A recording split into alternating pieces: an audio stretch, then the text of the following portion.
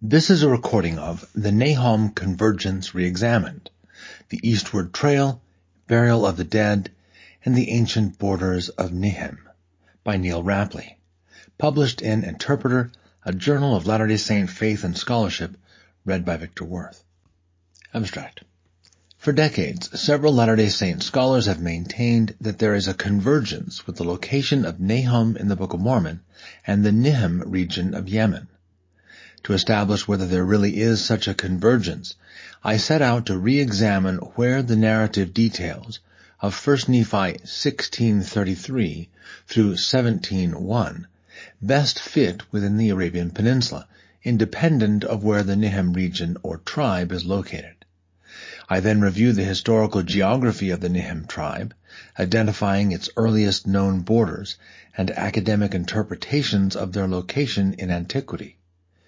My investigation brings in data on ancient Yemen and Arabia that has not been previously considered in discussions about Nahom or Lehi's journey more generally, and leads to some surprising conclusions. Nonetheless, after establishing both where we should expect to find Nahom and the most likely location of ancient Nihm independent of one another, the two locations are compared and found to substantially overlap, suggesting that the Nahom convergence is real. With the convergent relationship established, I then explore four possible scenarios for Lehi's stop at Nahom, the burial of Ishmael, and the party's journey eastward toward Bountiful based on the new data presented in this paper. In his seminal work Lehi in the Desert, originally published serially in the 1950 Improvement era, Hugh Nibley pointed out a subtle detail in the wording of 1 Nephi 16:34. Quote, "Note that this is not a place which we called Nahom, but the place which was so called." Close quote. In the mid-1970s, Lynn and Hope Hilton also noticed this detail and reasoned that Nahom, quote, "was almost certainly a settled place, because Nephi says it already was called Nahom, while every other campsite was named by Lehi's family themselves," close quote, leading them to ask, quote, "called Nahom by whom?" Close quote. As a place name known to others on the Arabian Peninsula, Nahom could possibly be found in other historical sources. Sure enough, a year after the Hiltons published their exploration of Lehi's trail in the Ensign, archaeologist Ross T. Christensen identified the name Nehm, Nehhm, on an old 18th century map of Yemen prepared by German explorer and cartographer Carsten Niebuhr, and suggested that it might be, quote, "the place which was called Nahom," 1 Nephi 16:34. In a short note published in the Ensign, Christensen recommended 3 steps be taken for further research, and in the intervening decades, each of his recommended avenues of inquiry have borne significant fruit. The first was, quote, "to invite Semiticists to give their opinions as to whether Nahom and Nehm are probable phonetic equivalents," close quote. Starting with Warren Aston in the 1980s, researchers learned that Nehm was a variant spelling of the name Nihm, a regional and tribal name still attested today in Yemen, and spelled a variety of different ways, including Nahom, Nahim, Nahm, Nehm, Nehem, etc., with only the consonants NHM consistent. Such inconsistencies are a hallmark of attempts to transcribe Arabian names into the Latin alphabet, and a total of 17 different variants of this name are attested. In most Semitic languages, however, vowels go unwritten, and thus only the consonantal spelling NHM would have been on the plates. Thus, after considering possible linguistic factors, Semiticist Stephen D. Ricks, who literally wrote the dictionary on one of the major languages spoken anciently in Yemen, concluded, quote, "Nahom as the realization of the Southwest Arabian proper name NHM is eminently plausible." Close quote. The next step recommended by Christensen was to, quote, "search for the name on additional maps, even going back to medieval and ancient ones, if any can be found," close quote. Several additional maps from the 18th and early 19th century attesting to this name, usually spelled Nihm, as well as several more contemporary government maps where the spelling is frequently Nahom or Nahm, have since been identified by Aston and others. For his final suggestion, Christensen wrote, quote, "Still another step, when the political situation allows, would be archaeological fieldwork." Close quote. Yemen opened to archaeological fieldwork in the 1980s, and various excavations have been conducted by scholars from around the world since that time. As first noticed by S. Kent Brown, such fieldwork has recovered ancient South Arabian inscriptions mentioning Nihmites, Nhmyn, which confirm that the name went back to Lehi's day. Fieldwork also uncovered extensive burial grounds in the surrounding area. Christensen also noted, quote, "Nihm is only a little south of the route drawn by the Hiltons." Close quote. Subsequent researchers identified ancient trade routes leading further south into Yemen and then swinging in a more easterly direction, consistent with Nephi's directional statements, 1 Nephi 16:13 and 33 and 17:1. It has also been confirmed that the only plausible candidates for bountiful are located nearly due east of the Nihm region. As all these discoveries emerged, it generated a consensus among Latter-day Saint scholars and researchers identifying Nahom with the Nihm region of Yemen, with some coming to regard the complex relationship of all these interlocking details as a convergence. For example, Brent A. Gardner concluded, quote, "This combination of a named location in the right place at the right time provides a less than coincidental convergence between the text and the appropriate real-world setting." Close quote. Defining and re-examining the convergence. When discussing the relationship between archaeological discoveries and written sources, archaeologist William G. Deaver explained that convergences are, quote, "points at which the two lines of evidence, when pursued independently and as objectively as possible, appear to point in the same direction and can be projected eventually to meet." Close quote. Therefore, if there really is a convergent relationship between Nahom and Nihm, it will be confirmed by independent examinations of both, 1, where Nahom should be located, based on the narrative details of 1 Nephi 16:33 through 17:1, best fit within Arabia, and 2, the historical geography of the Nihm tribe, seeking to understand its earliest known location and ancient boundaries, as best can be determined from historical, archaeological, and scholarly sources. Only after the likely locations of both Nahom and Nihm have been independently assessed can they be compared. If they overlap, then it is fair to say that there is indeed a convergent relationship between the two, and, quote, "whenever the two sources or witnesses happen to converge in their testimony," close quote, according to Deaver, quote, "a historical datum, or given, may be said to have been established beyond reasonable doubt." Close quote.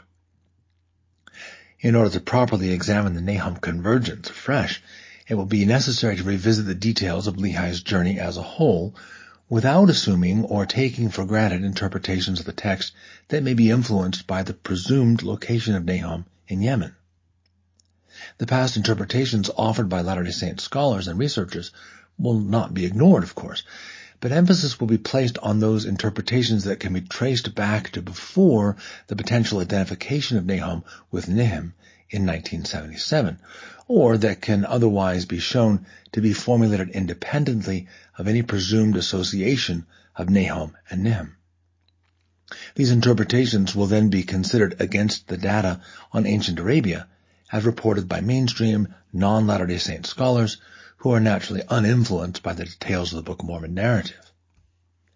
There will be 4 steps to this re-examination process. First, as mentioned, it will be necessary to look at Lehi's journey as a whole, specifically looking at the details of Lehi's route and the directions followed to get to and leave from Nahom, and then establishing where in Arabia such travel directions lead based on historically documented routes. This alone will considerably narrow the geographic window wherein Nahom should be found. Second, the main detail in the text about Nahom is that it was the place where Ishmael was buried. Although we cannot determine with certainty that this was at a formal burial site, for various reasons discussed below, it seems likely that Ishmael's family would have preferred a more formal burial if such were available and accessible to them. As such, it is worth looking at the geographic distribution of burial sites and known necropolises within or near the region established by Lehi's travel directions. Third, 1 Nephi 16:33-39 will be reviewed for additional details that can potentially shed light on the location of Nahom, and these will be considered in the context of what is known about the general vicinity to which Lehi's travel directions lead. All these factors combined may not necessarily pinpoint a single specific spot, but they do provide a pretty clear view of the general locality wherein Nahom must be found.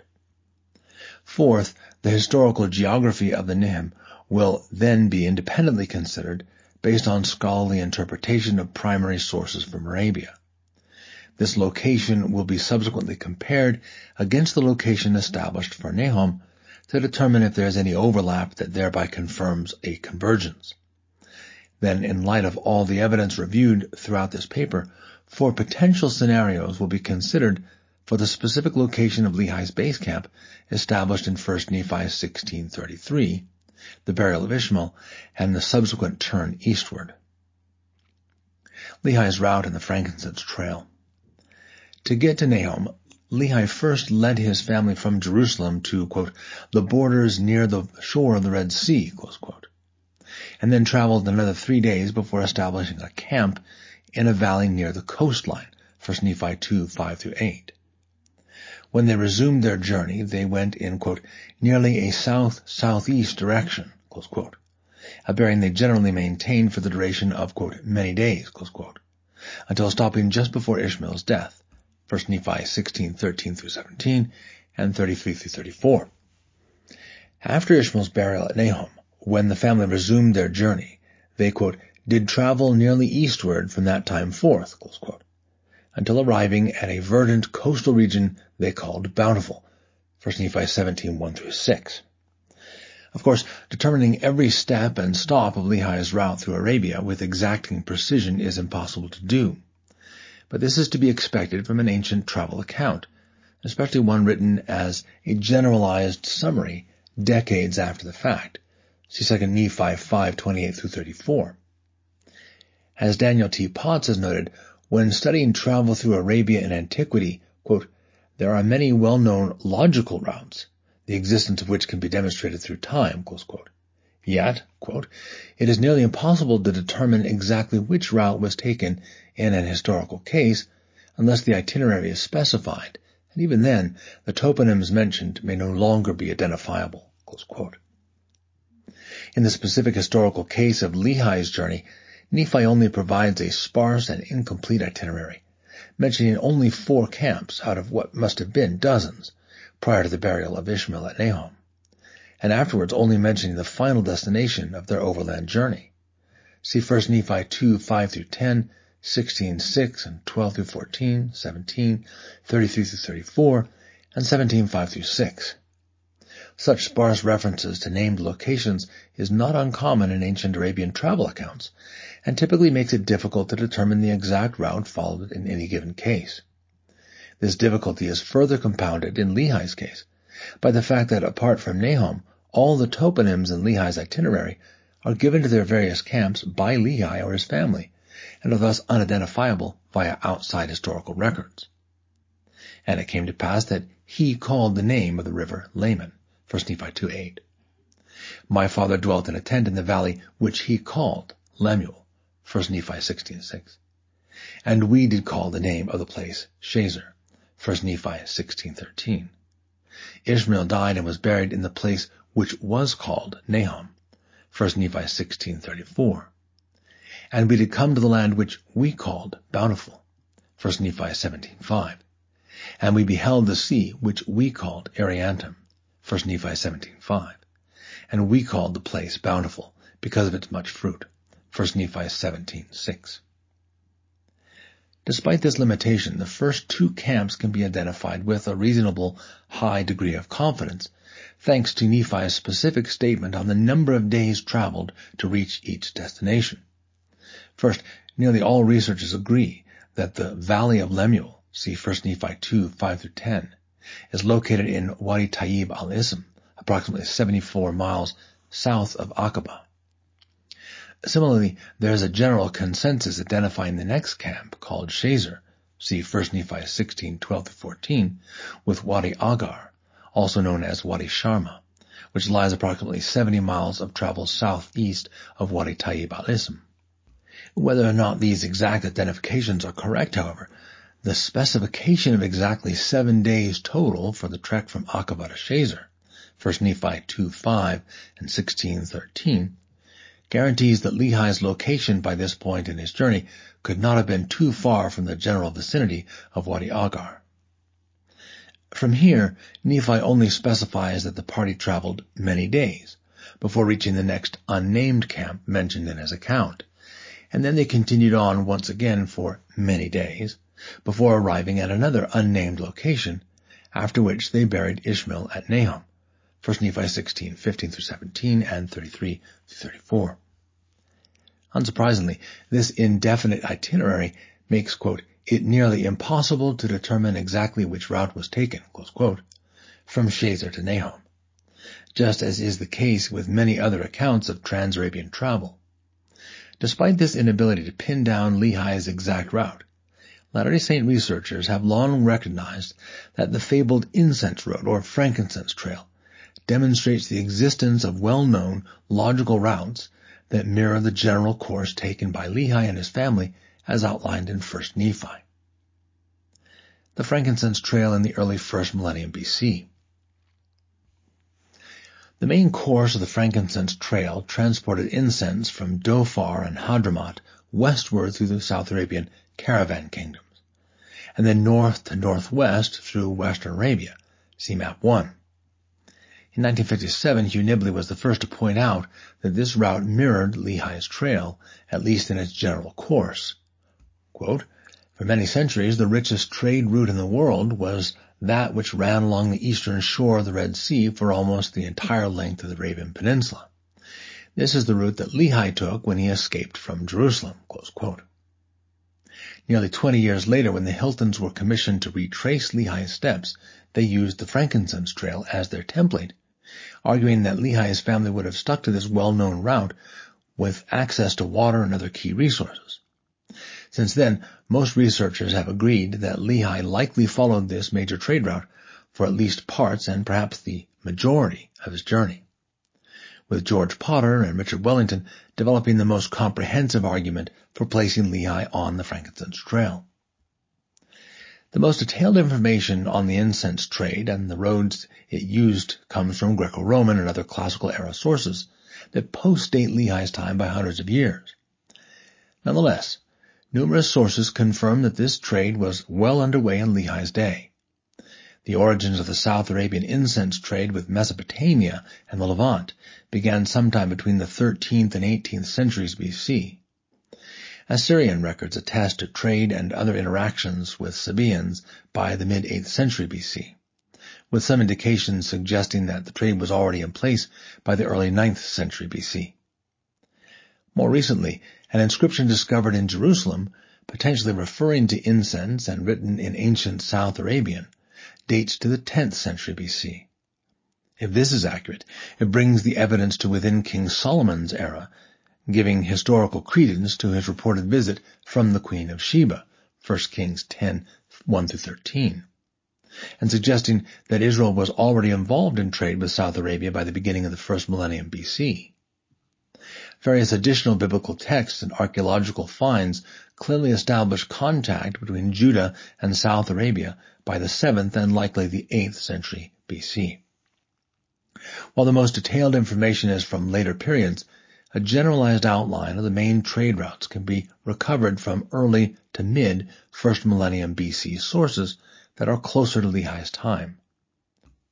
One recently discovered bronze inscription written in Sabaean, dated by many scholars to circa 600 to 550 BC, narrates the military and commercial travels of a man named Shabahuhumu from Nashik, one of the Wadi Jaf states.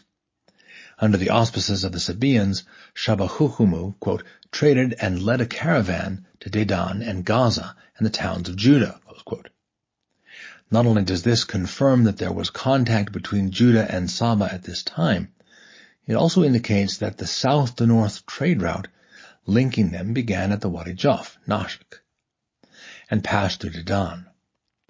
As Alessandro Avicini concluded, in the early first millennium BC, quote, Saba must have controlled a commercial path along the Red Sea towards Palestine and the Mediterranean, close quote. A 5th century BC Mannaic wall inscription from Barakish, another city-state in the Jaf, talks about caravaneers traveling, quote, on the route between Main and Rajma.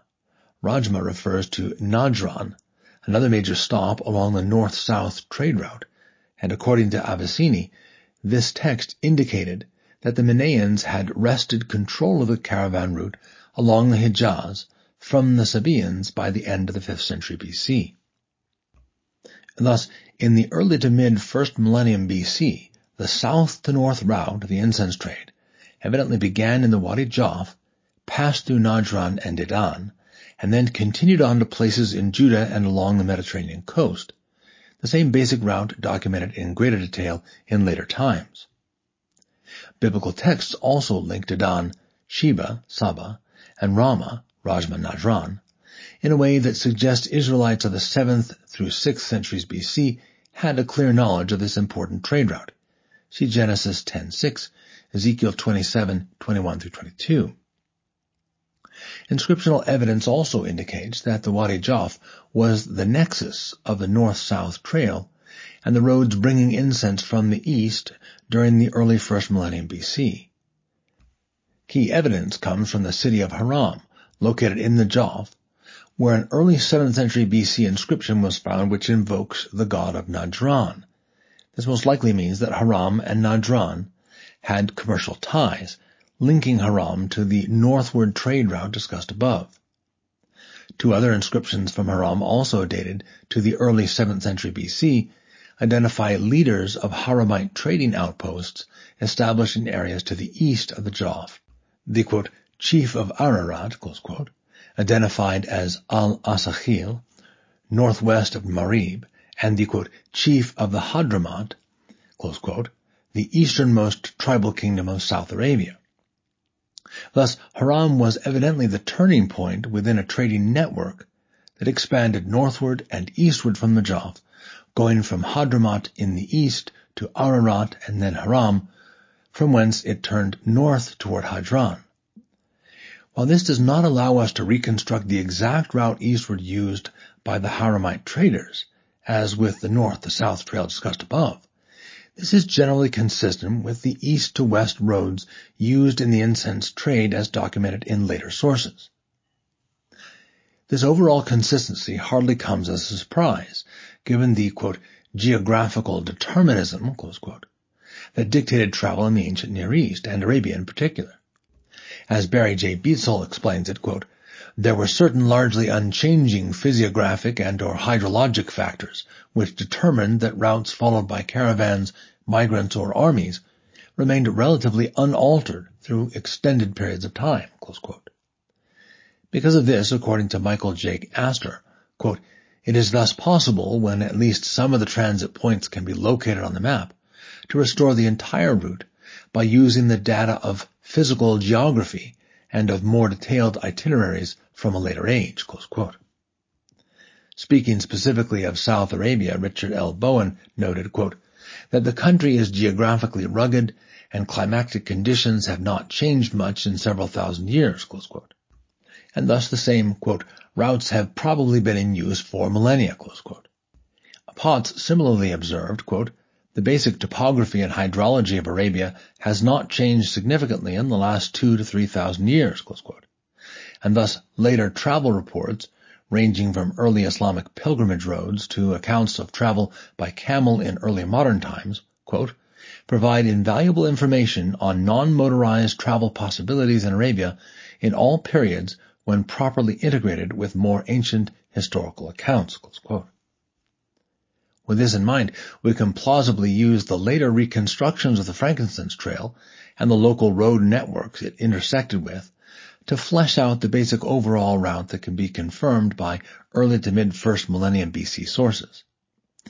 Even if some specific routes did not come into common use until later periods, the general stability of the terrain, hydrology, and climate over time suggest most were possible to use by earlier travelers, and likely were used at least occasionally by some prior to the time when they were more widely documented. Lehi's connecting route to the Frankincense Trail. The Frankincense Trail provides a well-known, logical route which existed in the early 1st millennium BC that broadly mirrors Lehi's route, and most Latter-day Saint scholars, beginning with Hugh Nibley in 1957, agree that Lehi likely followed this trail for at least part of his journey.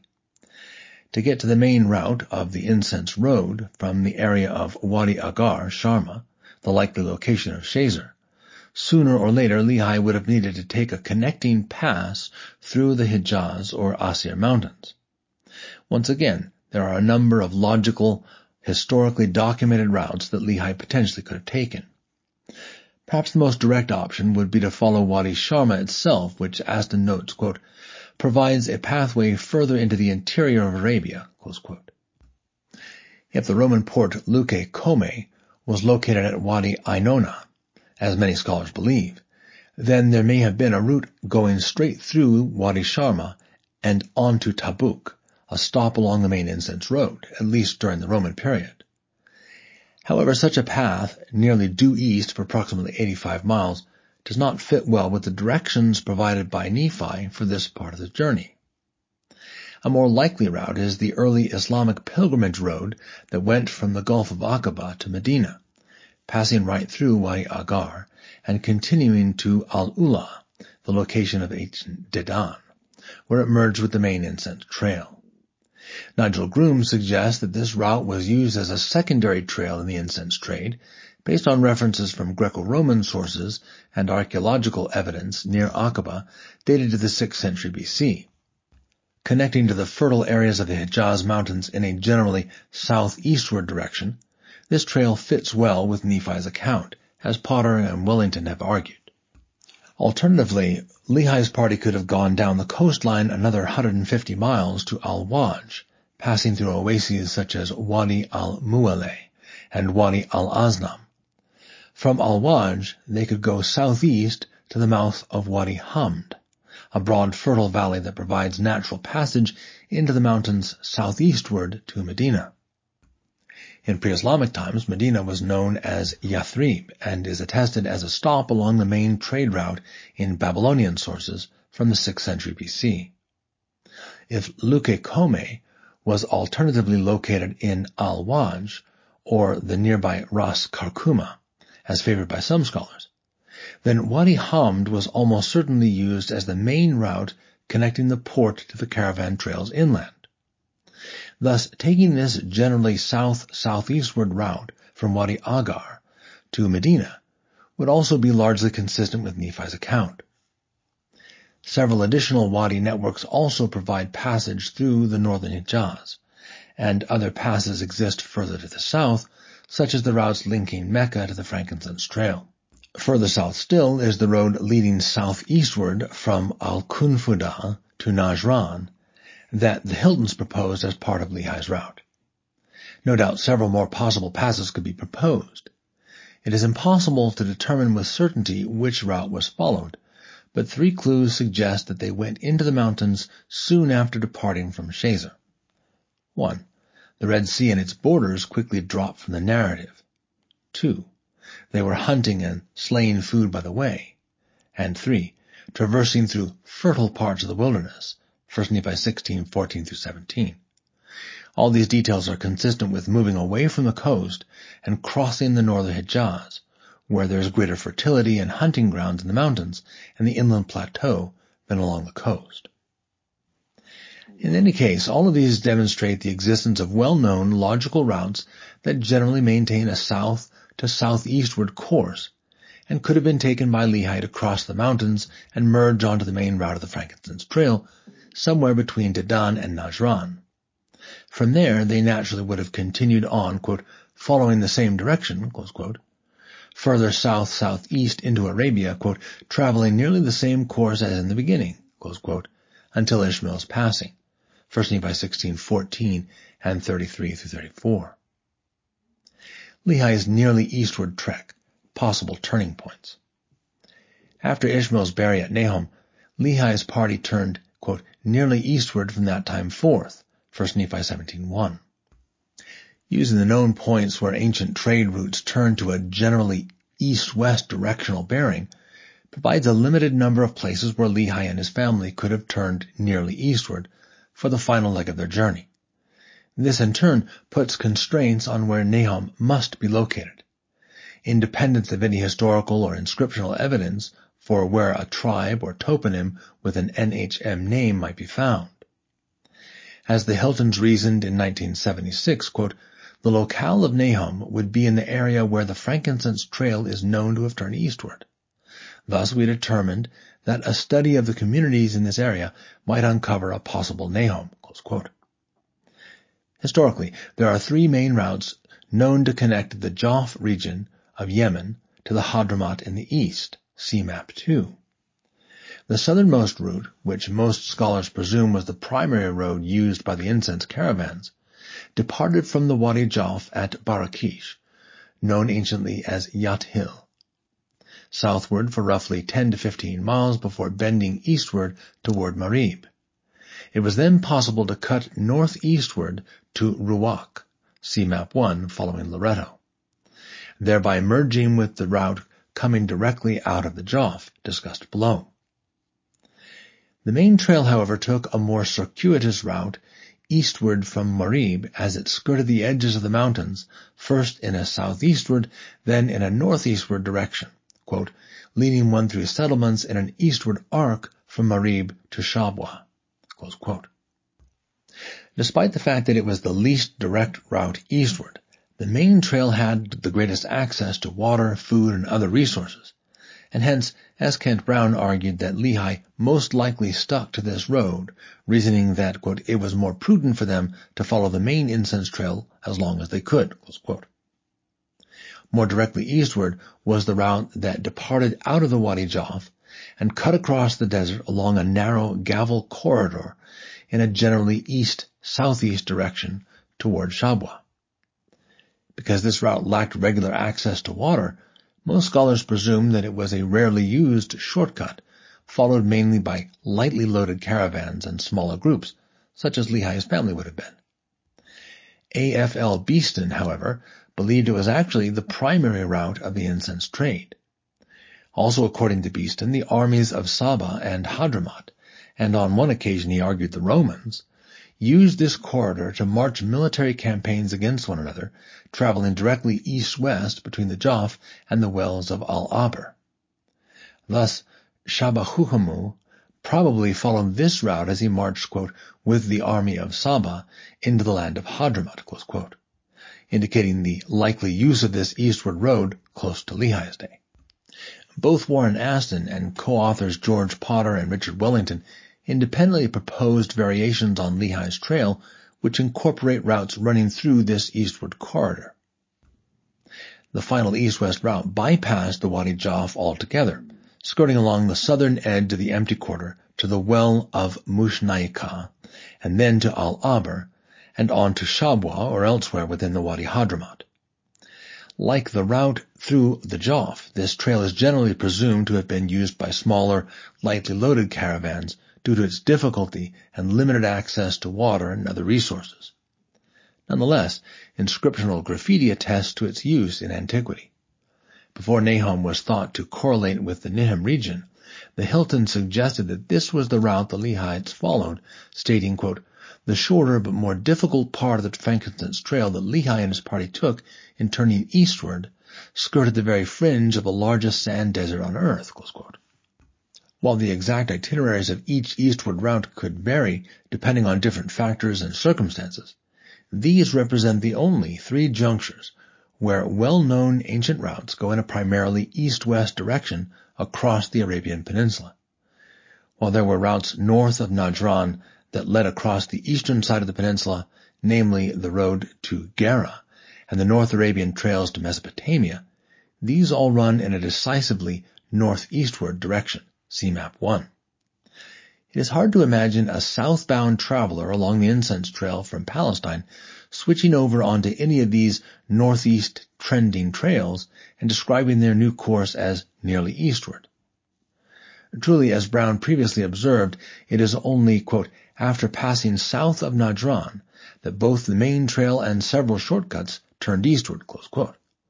And this, quote, is the only place along the incense trail where traffic ran east-west, close quote. Unsurprisingly, considering the, quote, geographical determinism, close quote, already discussed, there are environmental factors that dictated this course, as Aston noted. Quote, only recently has satellite-assisted mapping enabled us to appreciate that after traveling southward into Arabia, as the Lehites did, people are prevented from easterly travel by the shifting, waterless dunes of the vast empty quarter, as much today as in the past. However, a narrow band of flat plateaus, marking the southern end of the empty quarter, presents the first opportunity for travel in an easterly direction, close quote. Furthermore, the text does not merely require it to be possible to turn east, but that Lehi and his family were able to continue eastward to a fertile coastal location that fits Nephi's description of bountiful, 1 Nephi 17, 5-6. Since the 1950s, scholars have generally agreed that the only place along the entire southeastern coast of Arabia that matches Nephi's description is the Dhofar region in southern Oman. The exact east-west relationship of Nahom and Bountiful depends to some extent on which specific turning point is used and where in Dhofar Lehi specifically camped, as discussed below. But generally speaking, Dhofar is basically eastward from the Wadi Jaf and its surrounding region. Thus, for our purposes, it is sufficient to note that each of these eastward routes converge around either Al-Abr or Shabwa, and from there, various overland routes could be followed further eastward to Dhofar. For all practical purposes, Lehi's turn eastward must have taken place within this limited range, approximately 60 miles in length, north to south, positioned around the Wadi Jaf, regardless of whether or not a place or tribe called Nahom could be documented within or near that zone. Ishmael's burial within ancient Yemen's funerary landscape. Nephi's succinct statement, quote, and it came to pass that Ishmael died and was buried in the place which is called Nahom, 1 Nephi 16:34, can be interpreted in two ways.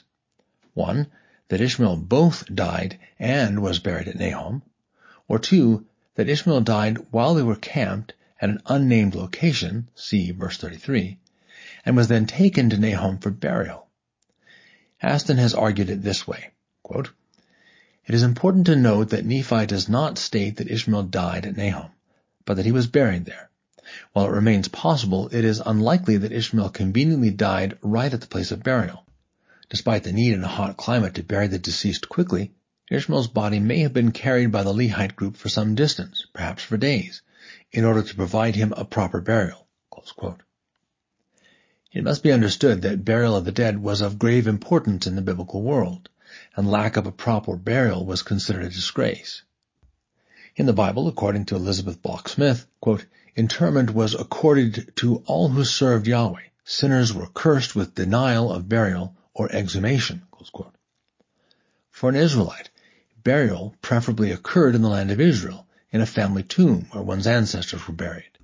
As Rachel S. Halot explains, quote, a person who was gathered to his ancestors and buried in a family tomb would not be lost or forgotten. Burial in a family tomb associated an individual with the greatness of his ancestors, who were also buried there. Close quote. The patriarchs Jacob and Joseph insisted they were not to be permanently interred in Egypt, but that their remains were to be taken back to the land of Israel and buried with their fathers. Genesis 47:29-31, 49:29-33, cf. 50:24-26. Some Jews of the diaspora returned to Judea to inter the remains of their deceased loved ones, as attested to by sarcophagi of Yemeni Jews from the 3rd century AD found in the Jezreel Valley. Martin Gilbert explains, quote, Yemeni Jews made great efforts to return to Judea when burying their dead, sometimes embarking on a journey across the deserts of Arabia that would take at least 60 days by caravan, close quote.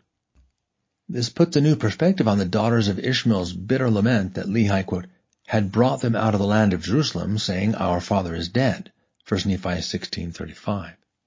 This was not merely a yearning for the comforts of home, but a desire to bury their father in their homeland with his ancestors. No matter how, quote, desirous to return again to Jerusalem, close quote, they may have been, 1 Nephi 16:36, however, this was not a viable option for the families of Lehi and Ishmael.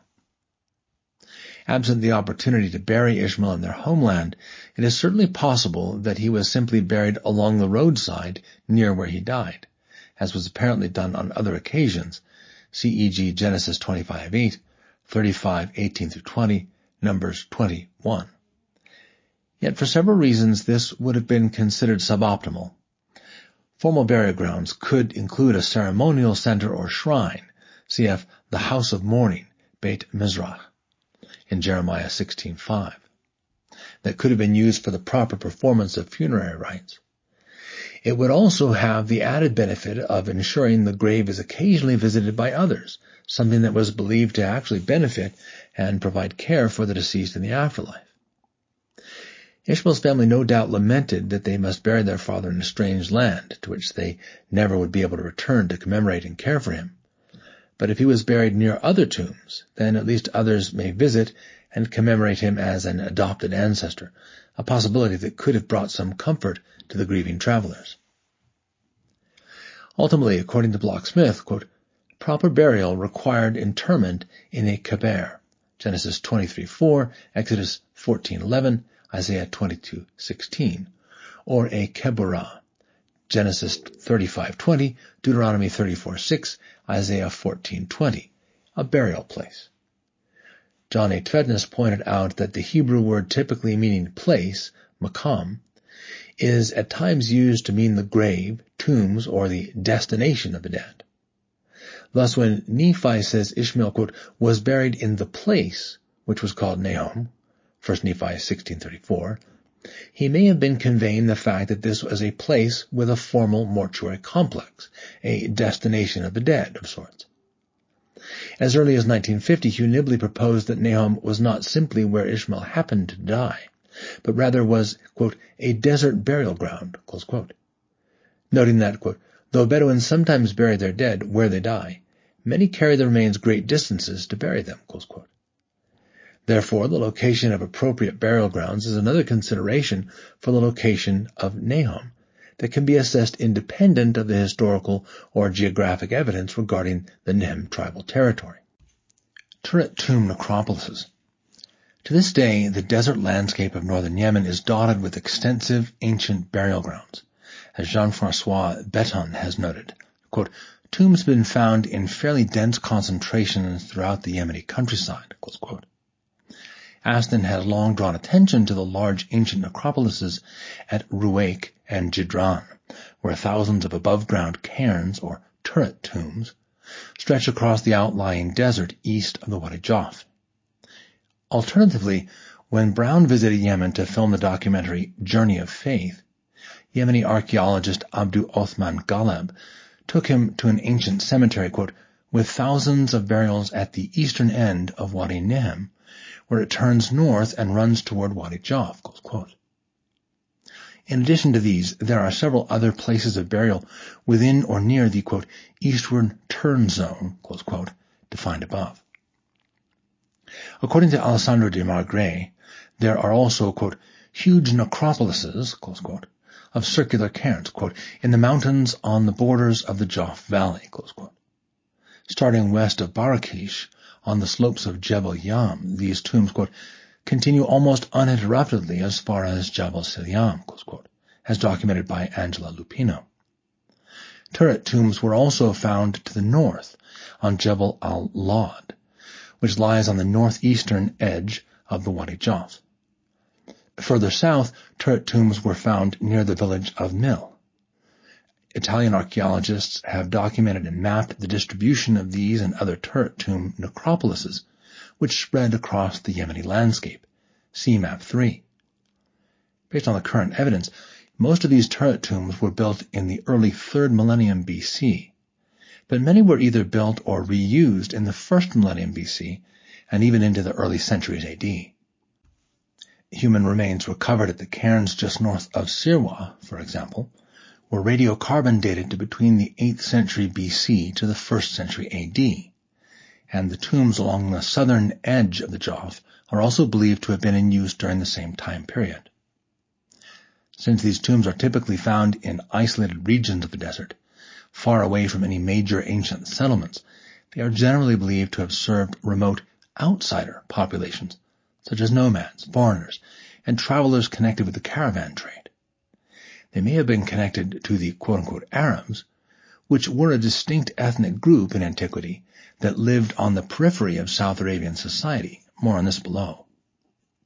Imported items from as far away as Iran recovered from some of these tombs, quote, seem to point to a certain internationality of the people who buried their dead in these towers, close quote.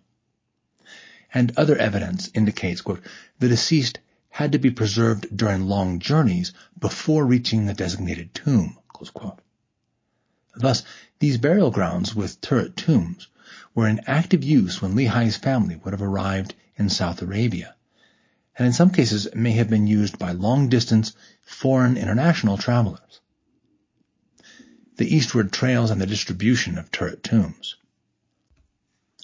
One of the major reasons why these tombs are thought to be connected to transient populations is because, according to de Maigret, quote, their particular distributive pattern seems to suggest that there was a link between these structures and the ancient trade routes. Close quote. Burkhard Vogt further explained, quote, since these tombs align with trade routes, it has been proposed that they represent people who were also in charge of the caravan trade in frankincense, aromatics, and other commodities, close quote. In fact, archaeologists have, quote, found traces of the ancient roads, which are otherwise unrecognizable, close quote, by, quote, following the lines of the turret tombs, close quote. Thus, according to de Maigret, quote, the turret tombs can be used as precious indicators in a reconstruction of the ancient itineraries, close quote. Potentially reconstructing Lehi's ancient itinerary from Nahom using a trail of tombs certainly feels apropos, since his stay in this region involved the burial of the dead. Interestingly, the most striking correlation between tombs and trail is the continuum of funerary complexes that stretches out in a nearly eastward direction from the Joff to Jabal Jidran, Jabal Ruwaik, Aith Thaniya, and Al-Abr, continuing into the Hadramat until east of Tarim. According to Breton, this chain of burial complexes corresponds with the eastward caravan trail. Quote, a map of these sites shows how they run along the principal routes eastward from Irma to Shabwa to Barakish to Upper Joff. There is a clear connection between the geographical distribution of these burial sites and the caravans that follow these routes. Close quote.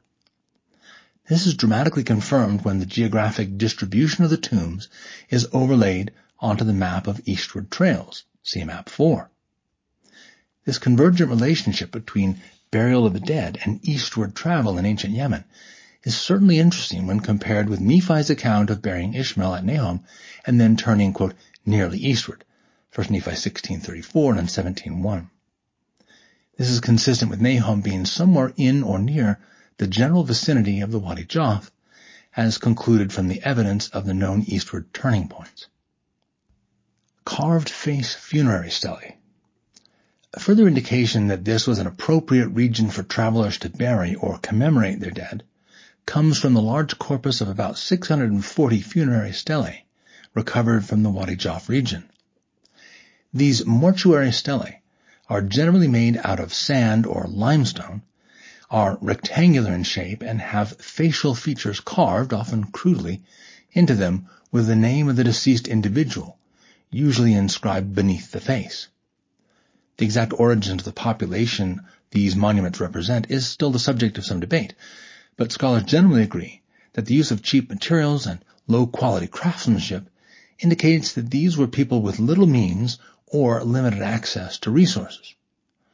Most also agree that at least some of the individuals commemorated by these stelae were foreigners, travelers, or otherwise outsiders amongst the Joff population. Christian Robin and Sabina Antonini have each suggested that these stelae attest to the presence of ethnic Arabs from the mountains north of Wadi Joff living amongst Joff populations in the early 1st millennium BC.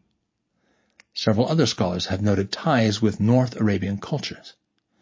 Some evidence even suggests that some of these stelae represent people who came from beyond the Arabian cultural sphere. For instance, according to Munir Arbach and Jeremy Shitakate, one represented a woman of Babylonian origin. A study of the onomastics of those stelae found in situ at Barakish found links to Northwest Semitic and Akkadian, in addition to ties with North Arabian names. Thus, some of the people memorialized by these stelae must have been from far-off places in North Arabia, Mesopotamia, and the Levant. Overall, this evidence suggests that these stelae represented a combination of both locals and foreigners who were involved in long-distance travel. Not necessarily wealthy merchants and traders, but, quote, the caravaneers themselves, the people who materially transported the merchandise up and down the peninsula on behalf of princes, priests, and traders who lived in the cities, close quote. Perhaps including ethnic Arabs who lived on the northern fringes of South Arabian society. This is all the more likely in light of evidence from the archaeological context at Barakish, suggesting that some of these stelae were used as cenotaphs, monuments commemorating persons who died and were buried somewhere else. If this is correct, then it would imply that the Joff was a central location where some who traveled long distances on caravan trails commemorated their dead, even if they had died somewhere else and their bodies could not be brought for burial. This large corpus of funerary stelae thus provides further evidence that the region around the Joff was an appropriate place for travelers such as Lehi and his family to bury or at least memorialize their deceased companion Ishmael, 1 Nephi 16:34. In fact, one of these funerary monuments, Figure 1, dated to around the 6th century BC, is inscribed with the South Arabian form of the name Ishmael. Based on the broader context drawn from the overall corpus of carved-face stelae, it is possible this Ishmael was a foreigner who traveled along the caravan trails and had ties to the Arab tribes north of the Joff.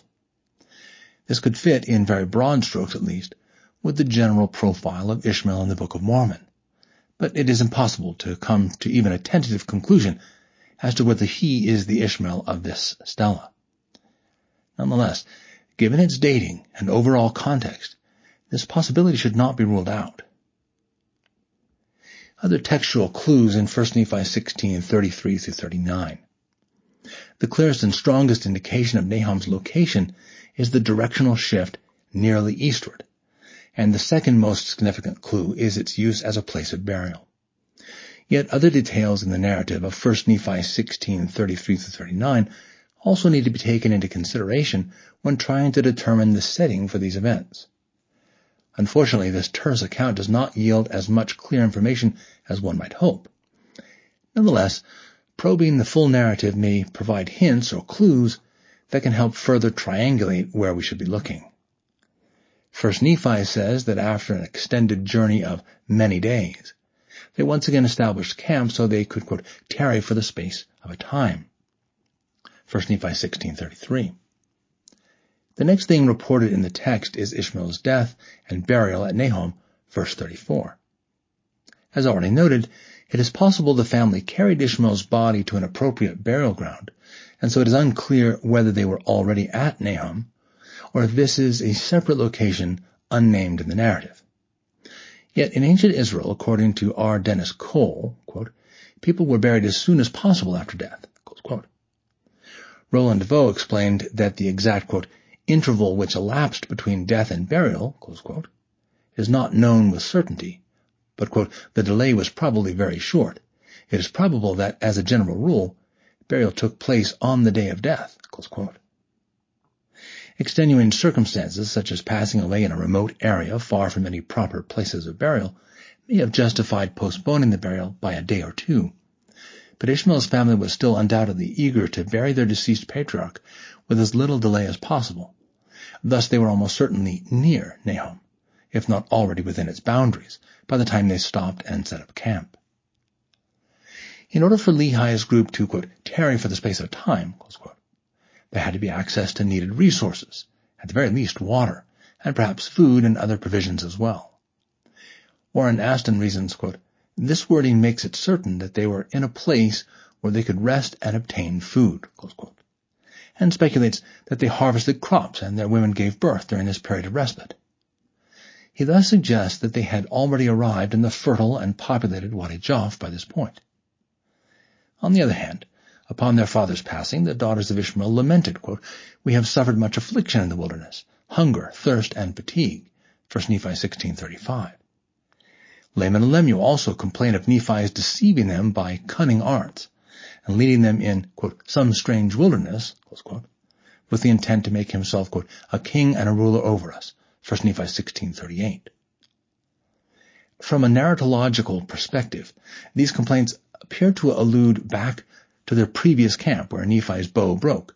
The family suffered from hunger and fatigue, and Nephi made himself a new bow, a symbol of kingship in the ancient Near East, and used the Liahona to guide him to where he should obtain food, 1 Nephi 16:17-32.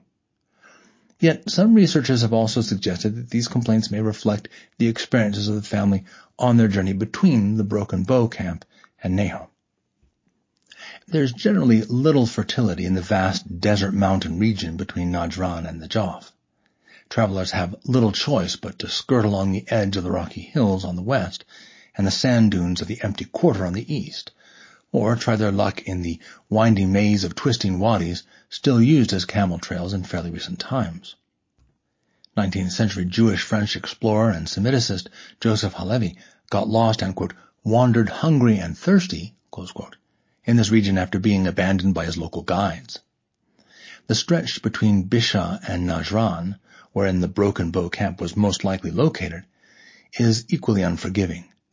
With few opportunities to rest and restock on food and water supplies, Lehi's family could well have, quote, suffered much hunger, thirst, and fatigue, close quote, during this challenging stretch of their journey, and the large sand dunes of the empty quarter would have been a new and perhaps strange kind of wilderness to the people in Lehi's party.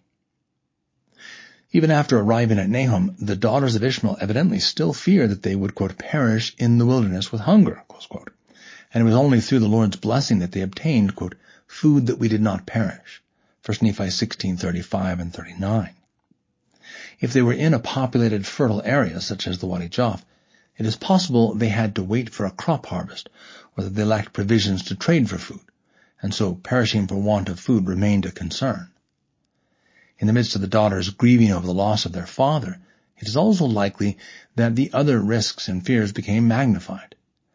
As Aston reasoned, quote, in the bitterness of their grief they saw only the prospect of more hardship and hunger in the future under Lehi's leadership, close quote. And, quote, they knew their present stop was only temporary and not their final destination, close quote. Thus, Aston concludes, quote, concern over the immediate lack of food and fear that only more of the same lay ahead seems to be at the heart of their complaint, close quote. In addition, their complaint could reflect exaggerated frustration that their limited food resources prevented them from hosting a marziach, a feast that was a customary part of Judahite mourning rituals of their time, and intended to comfort, Nahom, and provide consolation, Tanachamat, to the bereaved. See Jeremiah 16:5-9. In contrast, Potter and Wellington argue that the party's risk of perishing at Nahom was real, and thus it could not have been a populated, fertile place. Instead, they argue that Ishmael's health forced Lehi's family to stop for an extended period in a less than ideal location, where they had access to water but not food or other needed resources. Thus, Potter and Wellington argued that the events of 1 Nephi 16:33-39 occurred before Lehi and his family reached the Wadi Jaf, quote, most probably somewhere in the 50 miles north of Jabal al-Lad and south of Wadi Kab, close quote. These contrasting interpretations of 1 Nephi 16:33-39 yield slightly different conclusions about the location of Nahom, both of which fall within the boundaries of the eastward turn zone within which Nahom must be located. In either case, the implication of the text is that the journey prior to their arrival at Nahom passed through a barren, waterless region, which forced the group to endure greater hardships. This is consistent with the region south of Najran, which Lehi's family would have had to pass through to reach the area where the trails branch out eastward. Furthermore, whether one assumes they must have reached a fertile, populated area to set up camp, or were forced to stop in the midst of the barren desert, either interpretation can be accommodated for within the boundaries established by other criteria for Nahom's location. The historical geography of Nihm and the location of Nahom. Thus far we have assessed all the available details about Nahom provided in the text, except the toponym itself, and found that they all converge together around what might be called the Greater Joph area, extending north and south from the Wadi Joph. No other region is known to fit with all the relevant details in Nephi's text, and thus Nahom most logically should be situated within this general vicinity, regardless of whether or not a NHM toponym can be documented in this region anciently. Furthermore, a place called NHM located outside of this region would not likely be Nephi's Nahom, regardless of the similarity in names. It is within this context that I would like to finally turn our attention to the Nihm region of Yemen and consider whether it falls within the bounds independently established for the location of Nahom. In order to do so, however, we cannot simply rely on the modern borders of Nihm, see map 5a. While there has been a great deal of stability in the historical geography of this region over time, the tribal geography has experienced periods of change and fluctuation. Thus, we must consider the Nihm tribe's historical geography and seek to establish its earliest known borders. Only then can we compare its location against Nephi's record to determine if it fits the criteria outlined for Nahom. Modern Nihm. In modern times, Nihm has been the name of an administrative district within the Republic of Yemen since 1990, and was part of the bureaucratic apparatus of the Yemen Arab Republic before then. See map 5a. This modern administrative system was overlaid on a pre-existing tribal structure that goes back centuries, with some aspects even going back millennia. Anthropologist Marieke Brandt explains, quote, "In the 20th century, these tribal territories became the basis of the administrative divisions of northern Yemen. The borders of most of today's districts, SG Mudiriyah, and municipalities, SG Uzla, are congruent with the boundaries of the tribes and tribal sections that inhabit them." Close quote. Thus, several of the districts and municipalities are identical with the pre-existing tribal territories and bear the tribe's name. The tribal boundaries, however, are not as rigid as those of the official districts, and sometimes the tribe's territory expands beyond that of its eponymous district. Christian Robin's mapping of the modern Nihim's tribal territory is significantly more expansive than the present-day district, encompassing roughly 5,000 square kilometers. See map 5b. Earlier sources suggest they had approximately the same boundaries throughout much of the 20th century. For instance, in 1947, Egyptian archaeology Ahmed Fakhri identified Wadi Hiran as the westernmost border of, quote, the land of the Bedouins of Nahom, which matches the boundaries outlined by Robin nearly 40 years later. In 1936, British explorer Harry St. John Philby described, quote, Bilad Nam, close quote, the country or land of Nahom, as a region to the west of Wadi Ragwan, suggesting a similar eastern border as that sketched out 50 years later by Robin. Various maps of the mid-18th and 19th century plotting the name Nehem or Nehhm do not allow us to reconstruct the exact borders of the tribal region, but illustrate that it was the same approximate location more than 250 years ago. Nihm in the early Islamic period. As noted, aspects of the tribal structure of northern Yemen go centuries and even millennia back in time. According to Robert Wilson, quote, over the past 10 centuries there is little or no evidence of any major tribal movements in this part of Yemen, and the overwhelming impression is one of minimal change, even if tribal alliances have from time to time altered or developed, close quote. Wilson noted that in the writings of Abu Muhammad al-Hassan al-Hamdani, the great Arab scholar of the 10th century, circa 893 to 945 AD, many of, quote, the tribes listed and the places which they occupied present few surprises to anyone familiar with the positions of the tribes of Bakil today, close quote, including the Nihm. This isn't to say that there have been no changes or fluctuations in tribal boundaries of the last millennium. Wilson himself documented a number of differences between the tribal boundaries of present-day Yemen and those of the 10th century. Christian Robin found both continuity and change in the geography of the Nihm tribe in Hamdani's writings, noting that they did indeed occupy a similar, though smaller territory as the present-day tribe on the south side of the Wadi Jaf, and also held territory that, quote, extended north of Jaf between the Jabal al-Lad and the Wadi Kab. See map 5C.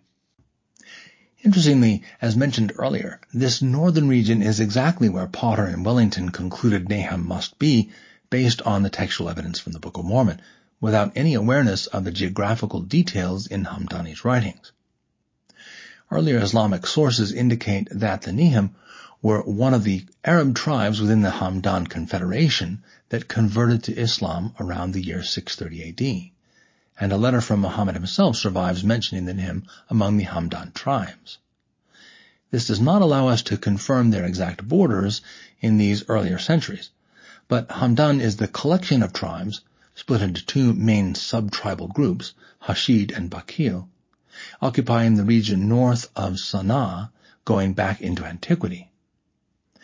The inclusion of the Nihm amongst these tribes when they converted to Islam thus indicates that already by the 7th and likely the 6th centuries AD, they were established in the same general area documented in later sources. NHM in pre-Islamic inscriptions. The continuity and longevity of the Yemeni tribes does not begin with the Islamic era, but extends deep into the pre-Islamic past. As R.B. Surgent noted, quote, it is remarkable that tribes today are so generally to be found in the regions they occupied before Islam, though some movement has certainly taken place in the intervening centuries, close quote. In recent years, Robin has emphasized that Yemen's, quote, tribal territorial distribution is regularly remodeled with profound modifications in its general inner workings, close quote. Yet despite periodic upheavals, he still notes that there has been considerable stability over time. Quote, one of the unique aspects of Yemen is the stability of toponyms during the last 3,000 years. 4 times out of 5, the name of a town, of a valley, or of a mountain, recorded in ancient inscriptions, has survived to this day. Some 20 names of tribes also show a very exceptional longevity. This sometimes happens in the same territory. In other cases, one can observe a displacement from the desert to the mountains, close quote. Brandt observes that, quote, the overwhelming impression is one of minimal change of tribal territories, even if tribal structures have altered or developed from time to time, close quote. Adding that, quote, in some cases, the continuity of tribal names and their related territories spans almost 3 millennia, close quote, citing Nihm as an example. Numerous pre-Islamic inscriptions referring to individuals as Nhmyn, or to a group called NHMTN, have been found in Yemen. See Table 1. It is possible, in light of the meaning of the root NHM in South Arabian languages, that the NHMY, NHMT were originally a group of stonemasons who became known as the Nihm tribe. Drawing on these inscriptions, various scholars have located the ancient NHM community within the same general region documented for the Nihm tribe in early Islamic sources. For instance, German-Austrian scholar Hermann von Wissmann studied the pre-Islamic inscriptions to reconstruct Yemen's ancient tribal geography and concluded, based on various inscriptions referring to NHM, NHMYN, and NHMT, that in antiquity the Nihm occupied the same 2 regions outlined in Hamdani's writings. See map 5C. More recently, Peter Stein included NHM, located at present-day Nihm, on his map reconstructing the, quote, geographic horizon, close quote, of South Arabian inscriptions carved on palm stalk texts, citing NHMYN in a tribal list found at Nashan, YM 11748. Commenting on the altars well known to Latter-day Saints, DAI Baran 1988-2, 1994-5-2, and 1996-1, Burkhard Vogt said the inscription's author, named Biathar, quote, comes from the Nihm region west of Marib, close quote, thereby situating ancient Nihm in the same general region as the present day. As previously mentioned, early Islamic sources identify the Nihm as an Arab tribe, and Arabs were a separate ethnicity on the margins of South Arabian society in antiquity. Detailed analysis of pre-Islamic inscriptions indicates that the, quote, land of the Arabs in ancient South Arabia was the region to the north of the Jaf, extending up to Najran. This is likely why Robert Neves believed that in Biathar and thus Lehi's day, the Nihm tribe was, quote, undoubtedly north of the Jaf, close quote, thus correlating it with the northern extension from Hamdani's time. Others have similarly suggested that the Nihm originated as Arabs or Bedouins in the desert to the north or northeast, and over the course of time migrated southwestward into the present-day position. If the Nihm originated north of the Jaf, it could explain why an individual from Haram bore the title KBR NHMTN in the early 7th century BC, Haram 16, 17, and 19, which some scholars have interpreted as referring to a tribal group called Nahamatan or Nihmatan, likely a variant of Nihm, cf. KBR NHMT in CIH 673. As discussed earlier, Haram had trade connections with Najran at this time, and other inscriptions from Haram identify leaders of trading posts with the title KBR. As such, it's possible that the KBR NHMTN was the leader of a Haramite trading colony located to the north at an intermediary point between Haram and Najran within the northern Nihm region. The large oasis at Wadi Kab, near the juncture where the trails coming from the Jaf and Hadramaut converged, would be the most plausible location for such an outpost, and according to von Wissmann, a secondary caravan route through the mountains directly connected Najran to Haram via the Kab oasis. As noted, this was the northern limit of the Nihm in Hamdani's time, and von Wissmann argued that, quote, the region of the oasis Hab and the lowlands in the far eastern semicircle around Hab to the sandy deserts are already called NHM in pre-Islamic times, close quote, citing the occurrence of NHM and NHMYN in ancient graffiti text near Najran. Even if the Nihm originated in the northern mountains or desert, however, it seems likely their presence to the south of Jaf began in pre-Islamic times, as indicated by von Wissmann, Stein, and Vogt. Some Arabs were known to be, quote, living on or inside the borders, close quote, of mainstream South Arabian society, specifically to the south of Wadi Jaf in pre-Islamic times, and evidence from the carved face funerary stelae mentioned earlier indicates that this was so from very early on. A burial monument belonging to a NHMYN appears to have come from the southern Nihm region. References to the NHMYN or the dual NHMYNHN as vassals and servants to the elites at Sirwa also suggest that the Nihm already had a presence in their southern territory by the 5th to 4th century BC and perhaps even earlier. Jan Retzo carefully studied the pre-Islamic geography of the Arabs in South Arabian inscriptions, and like von Wissmann, he identified branches of the Nihm on both the northern and southern sides of the Wadi Jaf, around the same areas occupied by the Nihm in Hamdani's writings. See map 5C. Given historical fluctuations in tribal boundaries, it is unlikely the Nihim's borders in Lehi's day were identical to those of Hamdani's time. Yet the boundaries outlined by Hamdani are the earliest that can be established with some degree of certainty, and the general sentiment expressed by various scholars who studied the pre-Islamic NHM texts is that there was continuity or overlap with either the northern or southern locations, and possibly both, of Hamdani's Nihm going back to the early 1st millennium BC. Hamdani's borders thus provide a helpful reference point for the geographic range within which the Nihm were most likely located in Lehi's day, even if they did not occupy the entirety of both areas at that time. The earliest Nihm borders and the location of Nahom. Now that we have a better understanding of the Nihim's earliest known borders and a more comprehensive picture of their potential geographic range, we are in a better position to consider how this may or may not fit with the location of Nahom as established from the independent criteria in the Book of Mormon. Remarkably, when the borders of Hamdani's Nihm are overlaid on a map with the eastward trade routes and turret tomb necropolises, it reveals significant overlap with the eastward turn zone previously defined. See Map 6. Indeed, the earliest known borders of Nihm essentially span the length, north to south, of the eastward turn zone.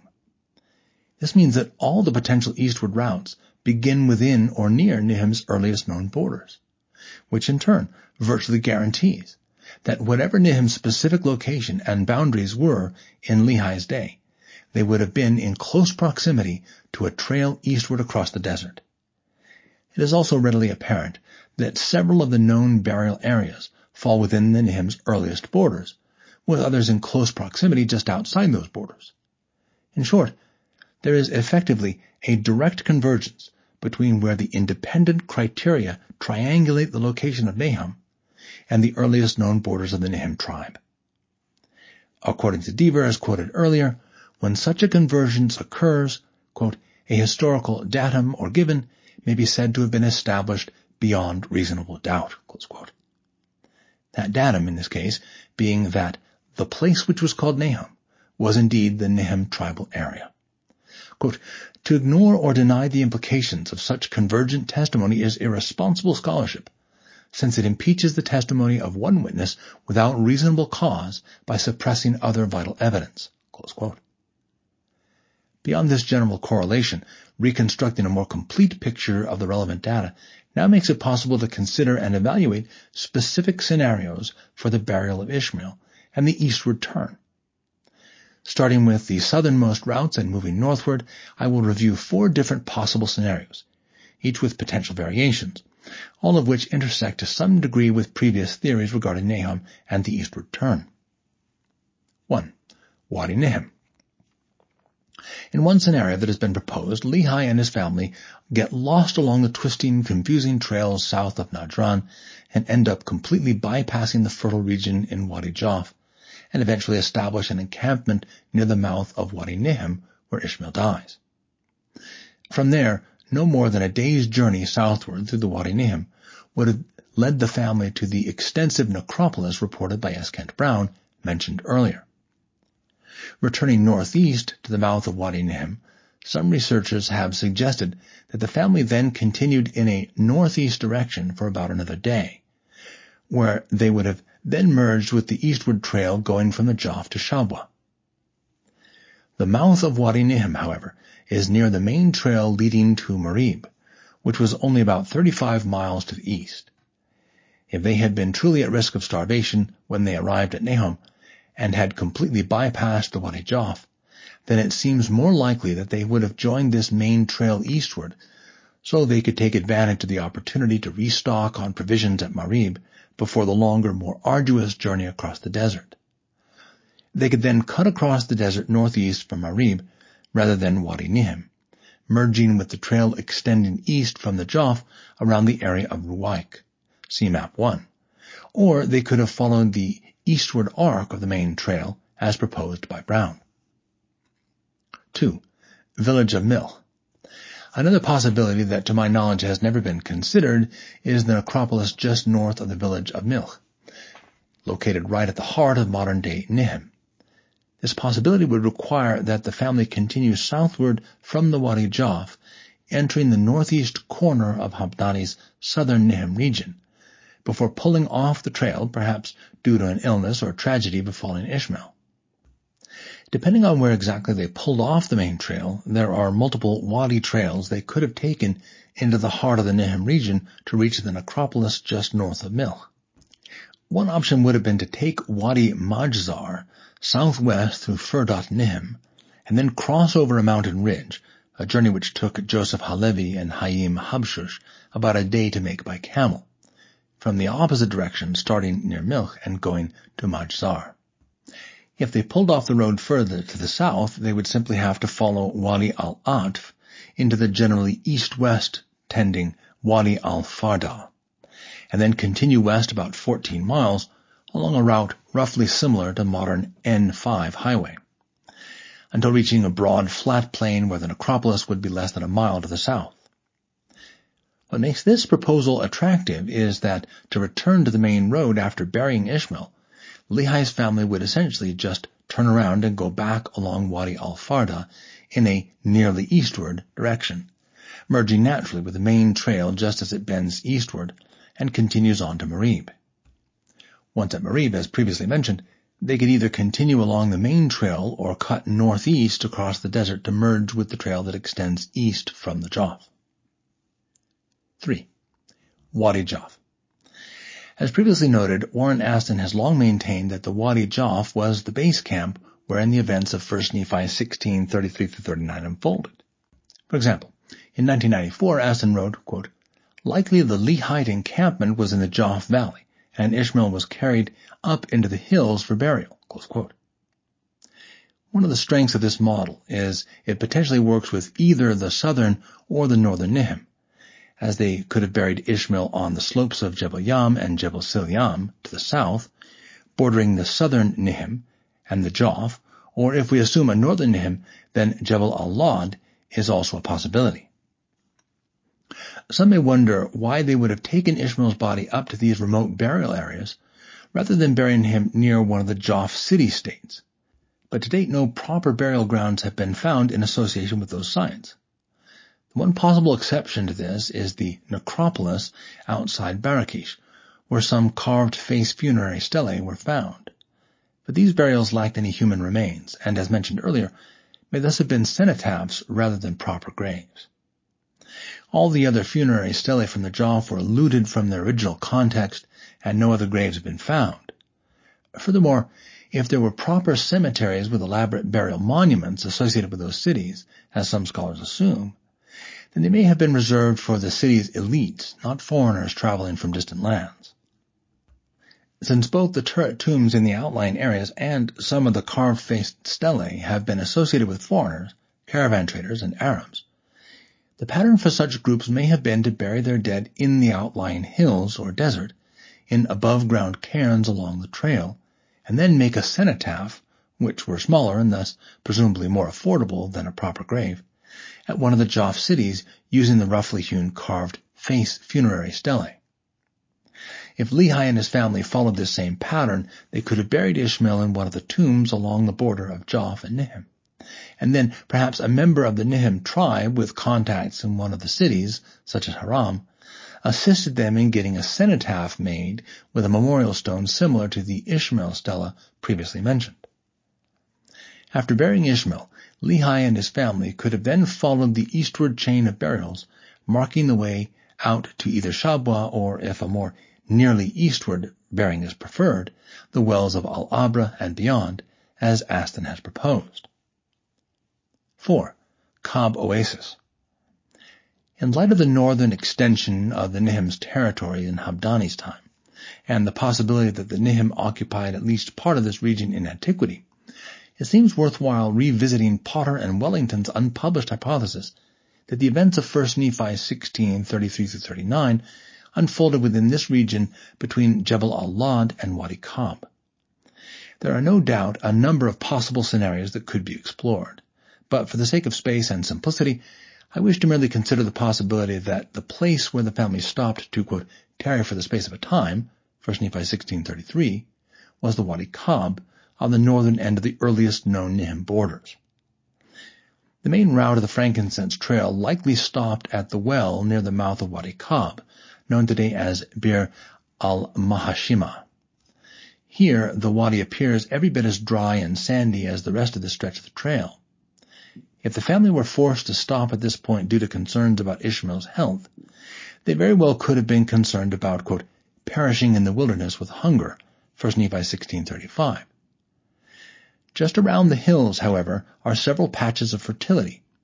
Here Philby found, quote, quite the forest of tall acacias of the umbrella type, close quote, and chased a gazelle into the main wadi channel until coming to, quote, an extensive tract of bushes and trees, rock, abal, acacias, at the edge of the hills, close quote, in which he went, quote, wandering about in search of birds, close quote. Later he met shepherds who grazed their flocks in this area. As one wanders into this wadi's winding mountain canyon and its tributaries, about 12 miles west of Bir al-Mahashima, one encounters an extensive oasis which sustains several towns and villages in modern times. According to Habshush, in the 19th century, grapes and dates grew here as well, and the people had well-nourished flocks of sheep. While smaller and probably less fertile than Wadi Jaf was in antiquity, this would nonetheless be a more than suitable place for the family to tarry for the space of a time, 1 Nephi 16:33. The barrenness in the immediate area around the well of Mahashima, near the mouth of the wadi and the edge of the desert, certainly could have left the family initially concerned about perishing in the wilderness with hunger. But the discovery of a nearby oasis and wildlife, initially hidden behind the hills and sandy plain, would have been seen as a great blessing from the Lord, allowing them to obtain, quote, food that we did not perish, 1 Nephi 16:35 and 39. Upon Ishmael's death, Nahomite tribesmen could have guided them down the back trail to Haram, which modern accounts suggest only takes a couple of days. Once in the Jaf, they could have taken Ishmael to Jebel al-Lad, or one of the other burial areas along its borders, as previously discussed. In this scenario, the Book of Mormon Ishmael would be a foreigner connected, if only loosely, to a northern Arab tribe, the Nihm, the very profile hypothesized for the individual commemorated by the Ishmael stela. Perhaps, as previously suggested, the family's Nahomite guides used their contacts at Haram to assist the family in procuring a carved-faced stela as a burial monument. After the burial, the most likely scenario would be that the family stayed in the Wadi Jaf until ready to depart again, at which point they would have taken the eastward trail that leads out across the desert as discussed above. Alternatively, after burying Ishmael, the family may have returned to the Kab oasis, or perhaps they never went down to the Jaf at all, instead choosing to bury Ishmael closer to Wadi Kab. No major necropolises have yet been found there, but a few scattered graves and funerary monuments have been found in the general area, and Philby observed many circular tomb-like cairns to the southeast between Kab and the Jaf, which seemed to be marking an ancient caravan trail. It is also possible that Ishmael's family preferred to bury him quickly, and so accepted the necessity of giving him an isolated burial away from any formal burial grounds. If this were so, then the most likely route nearly eastward would be the trail branching off near Bir al-Mahashima and going eastward along the edge of the empty quarter, the trail the Hiltons originally proposed Lehi followed. At the time, they did not know about the Nihm tribe, let alone the evidence indicating they could have been located near this turning point in antiquity. In light of this new evidence, I suggest that it is worth once again considering this route as a possibility. Bountiful, nearly eastward from Nahom. What particularly makes Cobb and the nearby eastward trail an attractive option for Lehi's eastward turning point is just how very nearly eastward it is from the primary candidates for Nephi's Bountiful. Bir al-Mahashima, where the trail to Al-Abd first splits off from the trail to the Jaf, is located at 1646.0 north, 4550 east, and the Oasis is located to the west and slightly south at 1643.0 north, 4454.0 east. The coast at Khor Karfot, the candidate for Bountiful preferred by most scholars, is located at 1643.48 north, 5320.12 east, almost exactly due east of the Cobb Oasis. Khor Rory, the only other candidate for Bountiful in current consideration, is at 1702.22 north, 5425.50 east, less than a third of a degree off due east from Cobb. Either location reasonably qualifies as nearly eastward. Certainly, the directional relationship between Bountiful and the other possible locations for an eastward turn such as Haram in the Jaf, 1609-35 north, 44-45-51 east, or the heart of the southern Nihm region, 15-45-6 north, 44-34-29 east, is reasonably close enough to true east so as not to be ruled out as nearly eastward. Nonetheless, the tighter east-west relationship between the more northern Kab oasis suggests that it should not be easily ruled out or dismissed as the setting for the events Nephi says took place at Nahom. Ultimately, each of these scenarios are, in my view, at least, reasonably plausible, and none can be definitively ruled out based on the present available data. Nevertheless, the strongest convergence between the borders of the Nihm, burial of the dead, and eastward travel is in the Wadi Jaf and its immediate borders. Thus, the scenarios wherein the Lehites either established their base camp in the Jaf or came down from Kab to the Jaf for Ishmael's burial strike me as the most likely at present. Even so, the other scenarios remain worthy of consideration and exploration. To be clear, these different possibilities would not be mistaken as representing different Nahoms, as noted above. Nahom is to be correlated with the Nihm tribal region based on the strong convergence established earlier, and within which, based on the earliest known borders, all of the proposals fall. Our analysis has been rather more granular in considering more specifically where within Nihm, Lehi's family camped, buried Ishmael, and set out on their journey eastward. In these specifics, there remains some uncertainty and room for discussion. In the general location of Nahom, however, there can be no reasonable dispute. Conclusion. Having subjected all the facets of the Nahom convergence to independent reexamination, I believe the evidence bears out the identification of Nahom with the Nihm tribal region.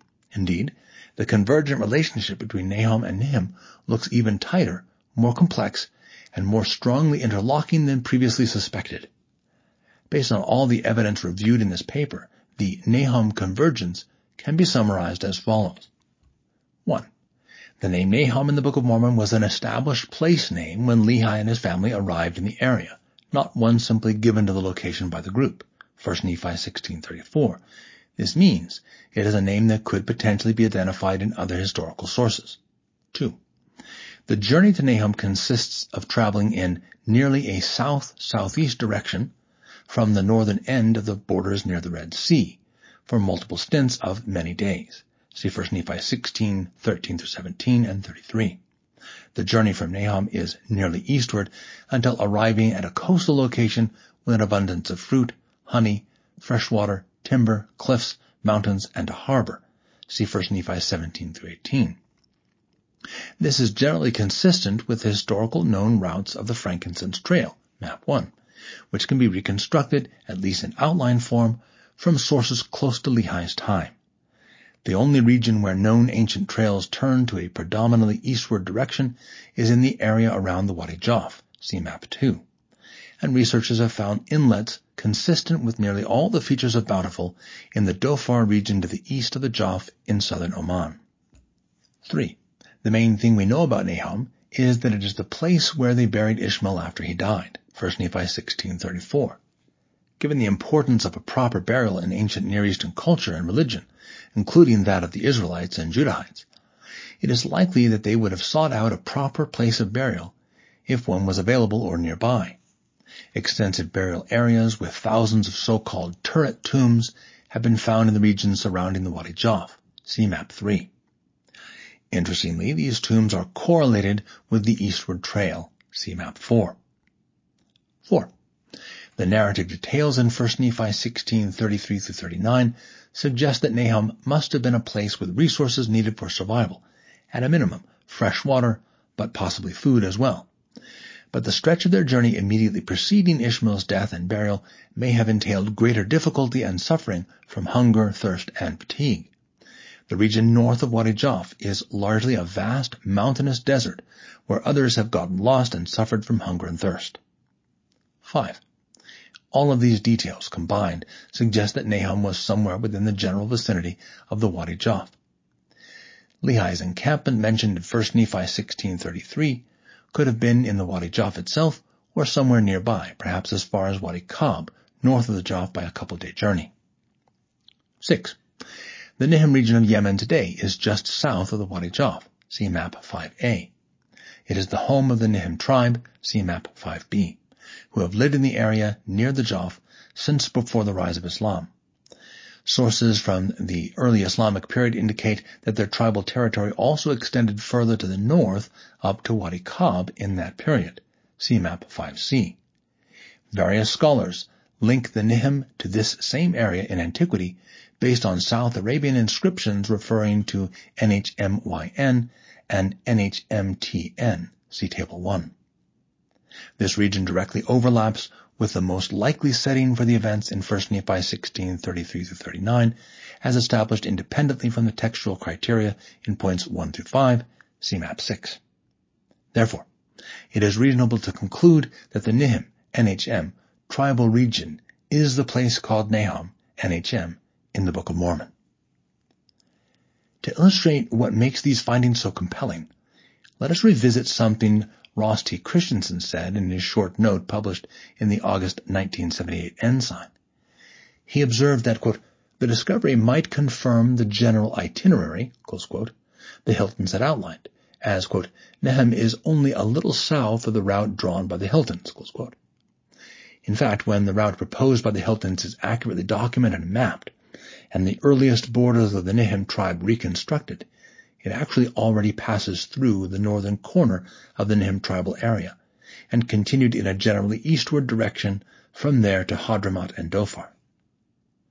This does not necessarily mean that the route proposed by the Hiltons is the most compelling proposal, but it serves to illustrate that even when interpreted without knowledge of the Nihm tribal area, the textual clues and on-the-ground reality of Arabia leads Lehi there anyway. Indeed, the major textual interpretations of 1 Nephi 16:33-17:1 that established the guiding criteria for this study were all well in place before anyone had noticed that a place called NHM existed in Yemen. Already by 1950, Nibley had suggested that the name Nahom was not given by Lehi or his family, and the Hiltons further emphasized that this indicated that it was a settled place with a pre-existing name. By 1957, Nibley had placed Lehi on the major trade route going down the western side of Arabia, and again the Hiltons built on this point and even deduced that Nahom would be located near where the main trails turned east. Nibley had also already reasoned that Nahom was, or at least included, an established desert burial ground to which Ishmael's body might be brought, and both Nibley and the Hiltons had determined that Bountiful was located somewhere in Dhofar. Thus, these key interpretations were clearly developed and established from the text without any knowledge of the existence or whereabouts of the Nihm tribe. Applying these interpretations using the more accurate information now accessible about ancient Arabia and Yemen, thanks to several post-1970s advances in scholarship and information access, along with additional ancient discoveries, inevitably leads to the, quote, Greater Jaf area, close quote, extending roughly from Wadi Kab in the north to a little south of the Wadi Jaf. It is within this region that Nahom must be located, regardless of whether there is or was a place or tribe with an NHM name in that area. It is only within this context that the Nihm tribal territory becomes significant. The earliest documented Nihm borders correspond nearly exactly to the region where Nahom must be located, and scholarly commentary on the inscriptional evidence tends to place them somewhere within that region in antiquity. In short, there proves to be a strong convergence between eastward travel, burial of the dead, and the location of Nihm, a convergence that fits well with Nephi's report of the burial of Ishmael at a place called Nahom, followed by a turn nearly eastward for the duration of their journey to Bountiful. Such a robust convergence deserves to be taken seriously. In the words of William G. Deaver, quote, to ignore or to deny the implications of such convergent testimony is irresponsible scholarship, close quote, and to dispute such testimony, quote, would require a more likely scenario, replete with new and superior independent witnesses, close quote. Without a more compelling alternative explanation, quote, the case may be considered sufficiently established by all reasonable historical requirements, close quote. Author's note. While I alone remain responsible for the contents and conclusions reached in this paper, along with the errors and mistakes it contains. I could not have done it without the valuable assistance and feedback of several people. For starters, I am deeply indebted to the previous research of Hugh Nibley, Lynn and Hope Hilton, Warren P. Aston, S. Kent Brown, and George Potter, along with his fellow explorers and co-authors. I especially appreciate Aston, Brown, and Potter for their willingness to share their knowledge and experience about Arabia with me through either in-person or email correspondence. Having never visited the region myself, their insight was invaluable. Of necessity, I have had to engage their works critically and reconsider some of their conclusions, but I do so with the intent to build upon, not destroy, the foundation they have invaluably established. Jasmine G. Rapley, Stephen O. Smoot, Kirk Magleby, Tanner Johnson, and Spencer Krause helped me obtain access to otherwise hard-to-find sources. Smoot, Johnson, Krause, along with Gregory L. Smith, also provided various levels of assistance with many of the foreign language sources. John Gee, Paul Y. Hoskisson, Carrie Hull, and John W. Welch also provided helpful feedback on parts of my research at various stages. Alessandra Avicini graciously provided early feedback on my interpretations of various NHM texts from South Arabia. Jasmine G. Rapley designed the maps that illustrate this article. Such support, of course, should not be interpreted as agreement with my conclusions, for which I accept full responsibility. Nonetheless, I am grateful for all their assistance, and this paper is much improved because of them. Neil Rapley is Director of Research at Scripture Central. He is involved in ongoing research on many facets of the Book of Mormon's historical context, including ancient Jerusalem, especially around the 7th century BC, ancient Arabia, the ancient Near East more broadly, pre-Columbian Mesoamerica, and the 19th century witnesses to the discovery and translation of the Book of Mormon plates. He's published with BYU Studies, the Interpreter Foundation, Book of Mormon Central, Greg Cofford Books, and Covenant Communications. This has been a recording of the Nahom Convergence Reexamined, the Eastward Trail, Burial of the Dead, and the Ancient Borders of Nihm by Neil Rapley. Published in Interpreter, a Journal of Latter-day Saint Faith and Scholarship, Volume 60, 2024, read by Victor Worth. This audio recording is copyrighted under a Creative Commons license and may be freely distributed if it remains unchanged, the journal and its website are credited, and is for non-commercial use. A printed version of this and many other articles on Latter-day Saint Scripture can be found at journal.interpreterfoundation.org. More information about the Interpreter Foundation, along with a wide array of additional resources, can be found at interpreterfoundation.org.